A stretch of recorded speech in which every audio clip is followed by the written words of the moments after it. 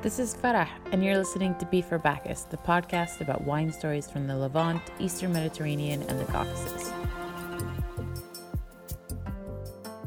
Welcome to the first bonus episode. It's Alex Rowell once again talking to us about Abu Nawas, but with reference to whether or not he ever wrote about Lebanon.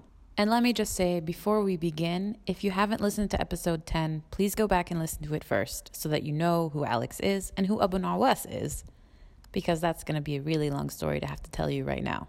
This was too long to include in the full episode, but too good to not share. So let's talk a little more about Abu Nawas. I'd prepared an answer in case you were going to ask me, did he ever write about Lebanon? I didn't think that he did. Well, the answer is he basically didn't. And like you say, it's because he was based in Baghdad, which was, of course, further east than Lebanon, and was eastward looking, I would say, in the sense that it sort of faced Persia. Okay. Persia was a big part of not just the population of the empire, but the sort of cultural fabric of it. But that was the Abbasid Empire. But prior to the Abbasid Empire was the Umayyad, who were based in Damascus.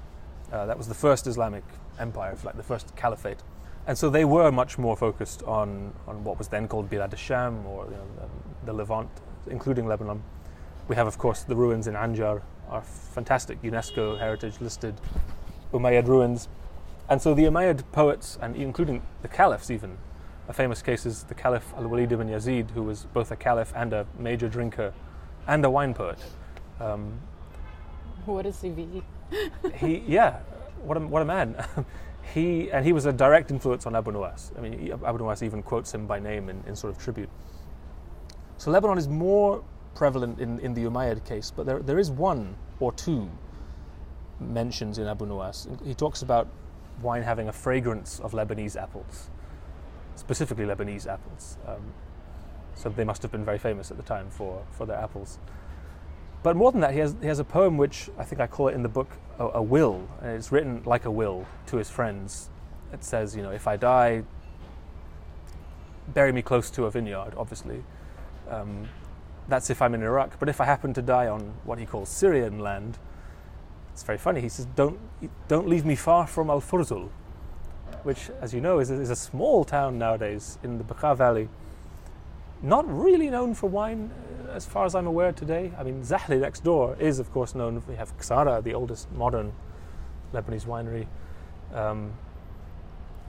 And Bekaa in general, of course, is the wine region. But it's funny that Furzul must have been a place of renown back then. And I even looked it up in a medieval encyclopedia it's called Mu'jam al-Buldan, famous sort of collection of all the known towns, really, and describing where they were, just to make sure, can this really be the same Furzul that I know? Yeah.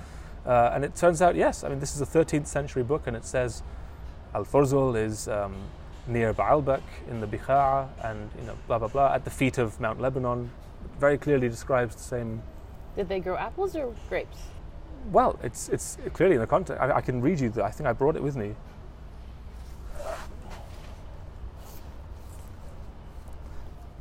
And I should also have mentioned, talking about wine poetry in general, when we were talking about Baalbek, the oldest great poems, if you like, in Arabic literature are what's called the Mu'allaqat, which translates as the suspended odes, because of a legend that they were suspended on the Kaaba in pre-Islamic Mecca. Probably not true, but that's how they got their name anyway.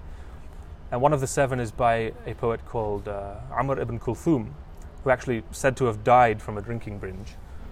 And he begins his ode, his great qasida, his mu'allaqa, with a wine scene, if you like. Almost all of them contained wine somewhere or the other. He begins with it. And he refers to Baalbek. Specifically, he says, وَكَأْسٍ قَدْ شَرِبْتُ بِبَعْلَبَكٍ وَأُخْرَى فِي دِمَشْقَ وَقَاصِرِينَ. So, many a glass I drank in Baalbek, many more in Damascus and Qasirin, which was a town that I don't think exists anymore. So parts of what is now modern Lebanon have always been present in Arabic wine poetry, even prior to Islam. Just something I thought I should plug in since we're in Lebanon, and since cool. This is I think I saved the page. Where do you find these books? That's a good question.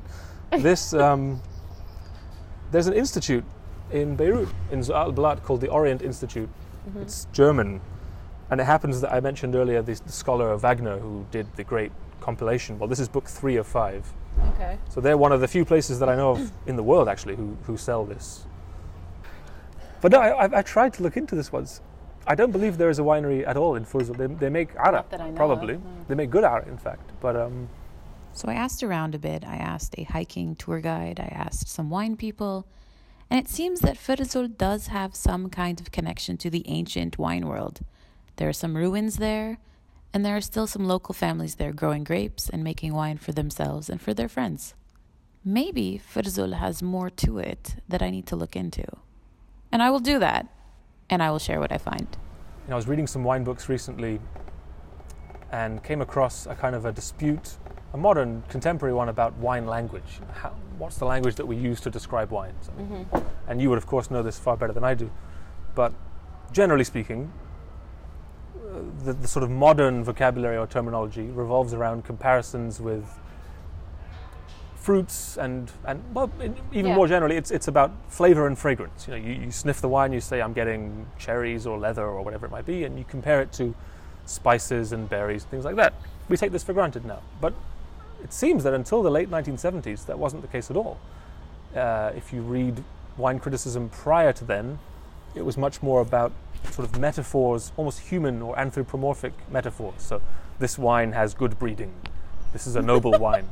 This is a proud wine, or this is a shy little wine. Or this wine needs time to think more.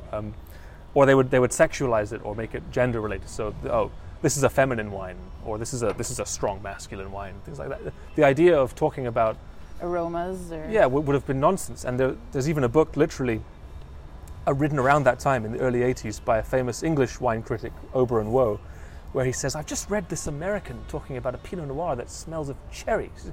If I ever got a wine that tasted of cherries, I would send it back and demand an explanation. I think, so there you're seeing live how that... So one of the books I was reading, this guy was, again, sort of mocking all this and saying, oh yeah, it's all crap, it's all airport novel language. No wine smells of cherry or anything like that, and this is just a modern fad for consumerism. I was thinking, okay, maybe that's a theory. But then it suddenly clicked, hold on, Abu Nuwas always talks about the fragrance of wine. Always compares it to apples or to perfumes like musk and things like that. Different flowers, basil, funnily enough, is something that comes up a lot, sweet basil. And so I started just sort of researching further into that, and even the Quran, when it's referring to the wine in paradise, it says, again, it mentions musk, وَخِتَامُهُ misk, which has actually become a phrase that's kind of entered a modern idiom. And likewise for even the pre-Islamic poetry. Again, the Mu'allaqat, the most famous of them by Imru al-Qais, mentions a peppery wine, Sulaf Mufalfal. So, well, all I'm saying is that the idea that this is something new that was invented in the 1970s may be true of the West, but it has a far more ancient tradition here in the Arabic-speaking world, which I thought was just Why do you think it changed? Probably was a commercial thing, or? I mean, there was just a disconnection, of course. I mean, how many wine critics in the West in the early 20th century were reading the Quran, or No, but like, why did it go from something so, I guess, Oh, you poetic? mean in the 70s, you mean? Yeah. Ah, well, that's easier. There was a book that was written by some academics in California, Wines and Their Sensory Evaluation, something like that, which argued that, you know, this language of feminine and masculine is nonsense and we should come up with more objective terms.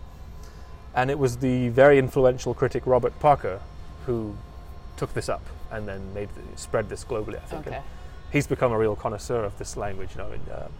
Melted asphalt, I think, is one of his terms. Crushed seashells. He claims to have got crushed seashells Okay. in some of his wines. So yeah, clearly, I mean, this is why they like to mock it, because clearly it can be taken too far.